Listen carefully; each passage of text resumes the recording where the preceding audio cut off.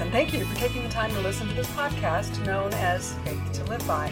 I'm your host, Pam Christian, and each week I seek to help us better discover life-giving truth so we can experience the life-giving hope truth provides. I seek the Lord each and every week for His timely message so we can know how to best respond in our current times. And if you haven't noticed, these present days are exploding forth. The long and very difficult couple of years we've experienced worldwide, actually preceded by decades of ever-increasing evil done in secret, I believe have come to a point in time where God, in His wisdom, is showing up in all His glory. We are living in the most exciting times the earth has potentially ever seen since the resurrection of Jesus. I would say there's another type of resurrection evident now as God acts on behalf of His people. What we are seeing is a resurrection of righteousness. God has already lowered His hammer of justice, and we are seeing His corrective powers at work all around the globe. God has revealed, and He's continuing to reveal, who is righteous and who is not. Now, I've been encouraging you for months to make sure you are right with God before He shows up, and I sincerely hope you have. God has been revealing those who we can trust and those we must not trust. And many people are suffering a new kind of trauma right now, as more and more is brought to the light of truth. The increase of prophetic intensity is unlike anything we've ever seen before. Several respected prophets began highlighting the month of July as the start of God's miraculous intervention, specifically beginning with July 4th. I also sensed the importance of this particular date in my spirit, and I explained last week that I believe God chose to start His work on July 4th, so His church would once again seek independence from tyranny and oppression. God's work this time is highlighted in America, but I believe it's actually for the entire world, for His people everywhere to be freed from tyranny and oppression. Just as Christians valiantly and courageously fought to establish America as a free country, a country free from the oppressive rule of Great Britain, and a country free to worship God of the Bible, God's people are in a war today. We are in a spiritual revolutionary war to break free from the tyranny and oppression of the evil plans of the devil that have been played out through people under his influence for decades. There has been a wicked plot to overthrow our capitalistic republic and replace it with a socialistic, communist, Marxist government. In fact, I just heard the other day a person declare that communism is the devil's government. Self-appointed elite men and women around the world have been plotting to acquire all power and authority to govern the affairs of men as they choose. People we thought were working in our best interest are now being exposed for the self-serving, evil-intended plans they've imposed. I've been praying for years for God to cause these people to realize that the personal agenda they think they've been advancing is in reality the plans of the devil to bring destruction and division and even death. I've prayed for these men and women to wake up and to realize this dastardly agenda is in reality an agenda from the enemy of God and entirely against God. And I pray, even in this hour, that many who have been in partnership with the devil will realize their ways and repent, cry out to God for mercy and forgiveness, and find their new life in Christ. These are critical times. More and more people are waking up to truth, and I was so overjoyed on July 4th to participate with the online conference held by Pastors Kent and Candy Christmas called Let Freedom Ring. It was one of the most powerful and gratifying Christian services I've ever experienced. There were 7 of the most profound and trustworthy prophets participating. There was Kent Christmas, Dutch Sheets, Robin Bullock, Hank Kuhneman, Timothy Dixon, Todd Coconato, and Mario Murillo, all on the same stage at the same time at the Grand Ole Opry. God's presence and messages through these anointed men and the various people who also led us through music and song were over the top. I've followed Robin Bullock's teaching for a while, but that was the first time I'd ever experienced his undeniable music anointing. It was extremely powerful. So if you didn't see it, you can still watch it online. There are several places where you can view it, but not all the links work that well. So I found one that seems to do pretty good. It's in the show notes for you. I loved everything these men of God shared, and I made note of one particular statement made by Kent Christmas. He was talking about God's covenant with America and how it's different from His covenant with Israel. God chose Israel, the Jewish people, to be his own, to display his glory through.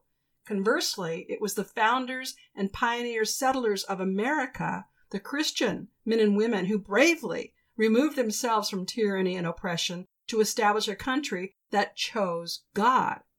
America is the only nation in the world that chose God. And for this reason, Kent Christmas explained, God has a special covenant with America. But what I want us to understand is America is a type, a pattern, a model for other nations to learn from. The whole world has entered into a time marked on God's timeline for his intervention in humanity. God is now, on behalf of his people, intervening, and he expects us to partner with him to expose deceptions, to tear down the strongholds, remove the perpetrators of evil and the destruction, and reestablish God's authority and power and display his glory as never before seen in our lifetimes. I've said before, and several of the prophets at the Let Freedom Ring conference also stated, the enemy has overplayed his hand. He has worked to circumvent God's plans and prevent the great white harvest of souls, the very same harvest Jesus greatly emphasized. But the devil's plans are turning against him now, as God acts in our behalf. Beginning the month of July and through the end of this year, we should expect to see many, many things occur. It will be both great and terrible times. It will be painful, and there will be more serious hardships to endure, but at the same time, righteousness will be restored. Church, as we've known it, will be radically changed. Instead of the pockets of Christians keeping to themselves in their holy huddles, Christians will emerge on every mountain of society and become the change agents and the influencers Jesus meant us to be. In recent podcasts, I've explained how proper understanding of Matthew 16:18 reveals Jesus intended his church to have a far greater influence than our modern church has today. By his careful selection of the word ecclesia, which is translated into the word church, Jesus revealed the extent of influence the church is supposed to have on the world. But today, clearly, the world has had tremendous influence on the church. And frankly, we're living in times when God has said, no more. God has lowered the gavel. It's important we discern all current events in light of the Bible to understand and get into lockstep with what God is doing. I certainly want to be living and working in partnership with God, which is why I spend so much time learning everything I can. Hosea 4:6 is a passage I take very seriously. God says his people perish for lack of knowledge. So I want to share with you some of the signs of the time we can discern to fortify our faith and our hope and our belief for that matter, so that we can actually experience great outcomes in these very days we're living. Jesus spent considerable time teaching his disciples to prepare, to expect, and to be engaged in the great white harvest when it comes. And I firmly believe it has arrived. The resurrection of righteousness is the first evidence that a Reformation revival is upon us. According to John Richard Owen Roberts, an instructor at College of Revival, there are 4 things that always are part and parcel in every revival. There's first a breaking, then a remaking, then a pouring full, then an overflow. We have definitely been through a time of breaking down of governments, institutions, ideals, philosophies, even the family and the church, a whole lot these past few years. But as some prophets have explained, God has been dismantling all things in preparation of restructuring all things. Roberts also teaches there are 4 great things that always precede revival. First, a terrible and moral spiritual decline. Then, a righteous judgment from God. Next, a raising up by God of an immensely burdened person or people.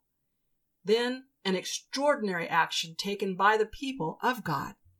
We must all admit there's been a terrible moral and spiritual decline which has set us up for God's righteous judgment at this very time. We're seeing the beginning of God's judgment now. It may take several months. Some seem to think it will go through the end of the year. But the enemy is not going to simply roll over and allow himself to be arrested. We should expect things to get pretty ugly before it gets better. Kent Christmas declared that 2022 through 2024, we will experience the great harvest of souls. And I believe the same thing. In fact, 4 years ago, just about 4 years ago, when I was considering the lifestyles and people groups and more who would be flocking to the church, I became greatly concerned because the church, as we know it today, is not prepared or adequately equipped to handle a great influx of people.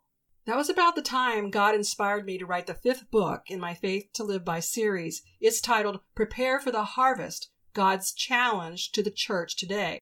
It's a book instructing the church, meaning all Christian churches, organizations, institutions, and individuals, to get ready for hordes of people coming to Christ and needing to be discipled.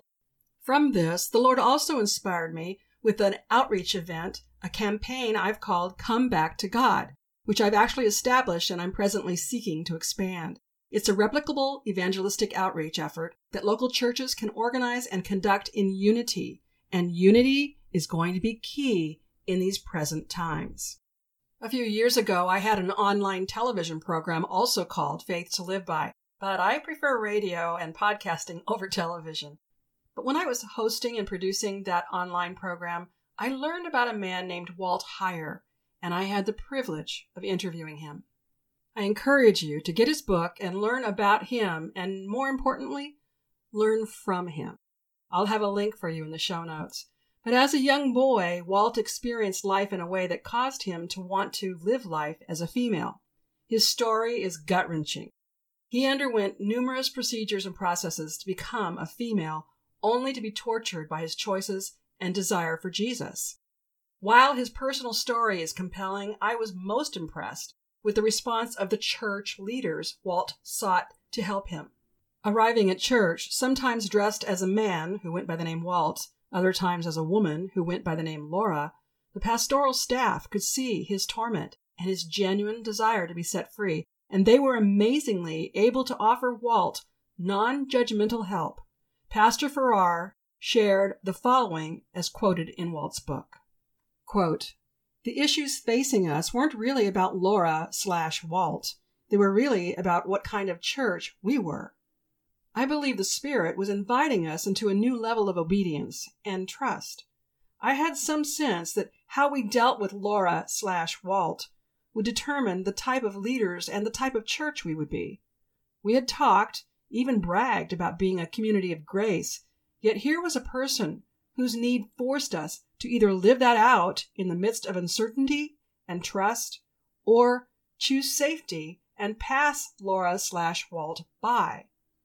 Our call was to obey the Lord in ministry and not preserve the status quo or avoid criticism." End quote. During my interview of Walt explained how moving it was for him emotionally when he learned how Pastor Farrar and his board discussed the possibility that people might leave their church when they saw Walt/Laura attending. But they concluded if some did leave the church, they probably needed to leave the church and find a place that would better suit them. Walt also shared, and I quote Walt now, "I was clearly broken and hurting before the Lord, not rebellious or defiant. They realized this, which meant I was one in whom they should invest. While my past choices were, by my own admission, at best foolish and destructive, I'm longing to honor God in the midst of my pain, and my willingness to follow the truth was apparent. I was crushed and bowed before God, seeking God's will in the midst of the mess my life had become." End quote. Now, I really want you to understand what I'm saying in light of the great harvest of souls that's coming to our local churches. We need to only look at Jesus' example to see that his character and reputation was defamed due to his commitment to love the needy and even scary people. Luke chapter 7, verse 34 provides one such example. It's commendable for pastors and elders to be concerned about protecting the church members, but never at the expense of failing to help a person coming to the church for help. Knowing the church should be a hospital, however, to the credit of Pastor Farrar and his leadership team, they did some very deep soul searching. They did what I call an internal heart audit. They needed to face their personal shortcomings. There was heart work to be done before the Lord, to be able to embrace Walt and genuinely help him. And with all the glory to God and honor to the pastor and leadership team, they worked through their personal issues and were successful in helping Walt. The beauty of Pastor Farrar and the whole church embracing Walt is what made all the difference in Walt's life, allowing him to enjoy freedom and victory Christ achieved for all who come to Jesus. You know what? Walt ultimately married one of the precious women from Pastor Farrar's church, and together they minister to others with sex change regrets. What a tremendous harvest to come from the difficult choice of Pastor Farrar and his board and their ability to also cast the vision to the congregation so as few people as possible actually left the church, while those who remained were able to embrace Walt and help him get the help he genuinely needed. With the enemy's increasing influence on people about gender fluidity, Walt's story is one the church needs to know and learn from. Again, I'll have links in the show notes. So as I consider the condition of the church today and the reality of great numbers of people from all walks of life, some who will show up on our church doorsteps and literally stink, some with visible issues that are not consistent with the neat and tidy, sanitized church cultures we've created, I knew I had to write the next book, which I mentioned is Prepare for the Harvest, God's Challenge to the Church Today. I encourage you, if you are a pastor or a Christian leader, get a copy of this book and share it with your team. It's essential for the church to rise up and become the ecclesia Jesus always intended. Think about the many deliverances Jesus and his disciples conducted as recorded in the New Testament. In fact, make a point of looking them up and reading them with your imagination leading the way. When demon-controlled people manifest, it's not neat and tidy. We read several demonstrations such as convulsing, foaming at the mouth, supernaturally strong, unable to be restrained, and more. Think of the many healings Jesus and his disciples performed. Would you be willing to reach out and actually touch a leper? What Jesus expects of his ecclesia, especially in these days of resurrecting righteousness, begins in the heart. Yes, we know without faith it's impossible to please God, and without faith we have no ability to heal the sick and help hurting people and deliver the lost. But as Walt Heier's pastor and leadership team learned, even more important is the deep condition of our hearts. One of the very first things all Christian organizations and churches everywhere should be doing today is a serious personal probe of the heart. It should be encouraged among all leadership, and there should also be an assessment of the overall church culture. Let me ask you, would you be willing to genuinely welcome and sit next to a person who was obviously a man but dressed as a woman? Would you, as a parent, be willing to allow your child to attend a vacation Bible school with children whose parents were former gang members who had found Jesus? People who suddenly find Christ will arrive at our churches in the same clothes they're accustomed to wearing, which may, in many cases, be highly inconsistent with our acceptable church attire. Would your church congregation be able to genuinely welcome a smelly, dirty, homeless person to sit in your main sanctuary? Wow, as I'm recording this, I realize we call our churches sanctuaries. But are they really? Church leadership needs to take these very days, these present days, to prayerfully determine their plan of action to receive this great white harvest of souls into your places of worship. Leadership needs to create a specific game plan. Certainly, there will be a need for some safeguards and procedures established in advance, and church staff will need to be trained to properly reach out and welcome people from all walks of life. I strongly suggest you make a point of sharing this podcast with your church leadership and consider gifting your pastor a copy of my book. There are many practical matters that need to be in place now, not to mention the more important underlying preparation of our hearts. As I shared, the enemy is not going to give up easily. It's going to get pretty nasty before it gets better. As God resurrects righteousness, he will also be dealing with unrighteousness. We have already seen some who have held places in Christian leadership, in business, in education, government, and more, be exposed for who they really are, and they are actually in the process of God removing them from their positions of influence. There's much more of that to come, and many people will be greatly shocked and even deeply hurt with these revelations. This is another area of ministry the church needs to get prepared for in these days, tending to our own church members who will experience levels of devastation as the truth is made known. Liberal governments and governing officials who are anti-church will continue to try to control Christians, all the more especially as the church is gaining her voice. We are already seeing the claims of new strains of COVID and the claims that additional vaccines or quarantines or wearing of masks will be required. Control by fear and intimidation will continue until we press back enough to cause the enemy to retreat. These days require courage and intentionality.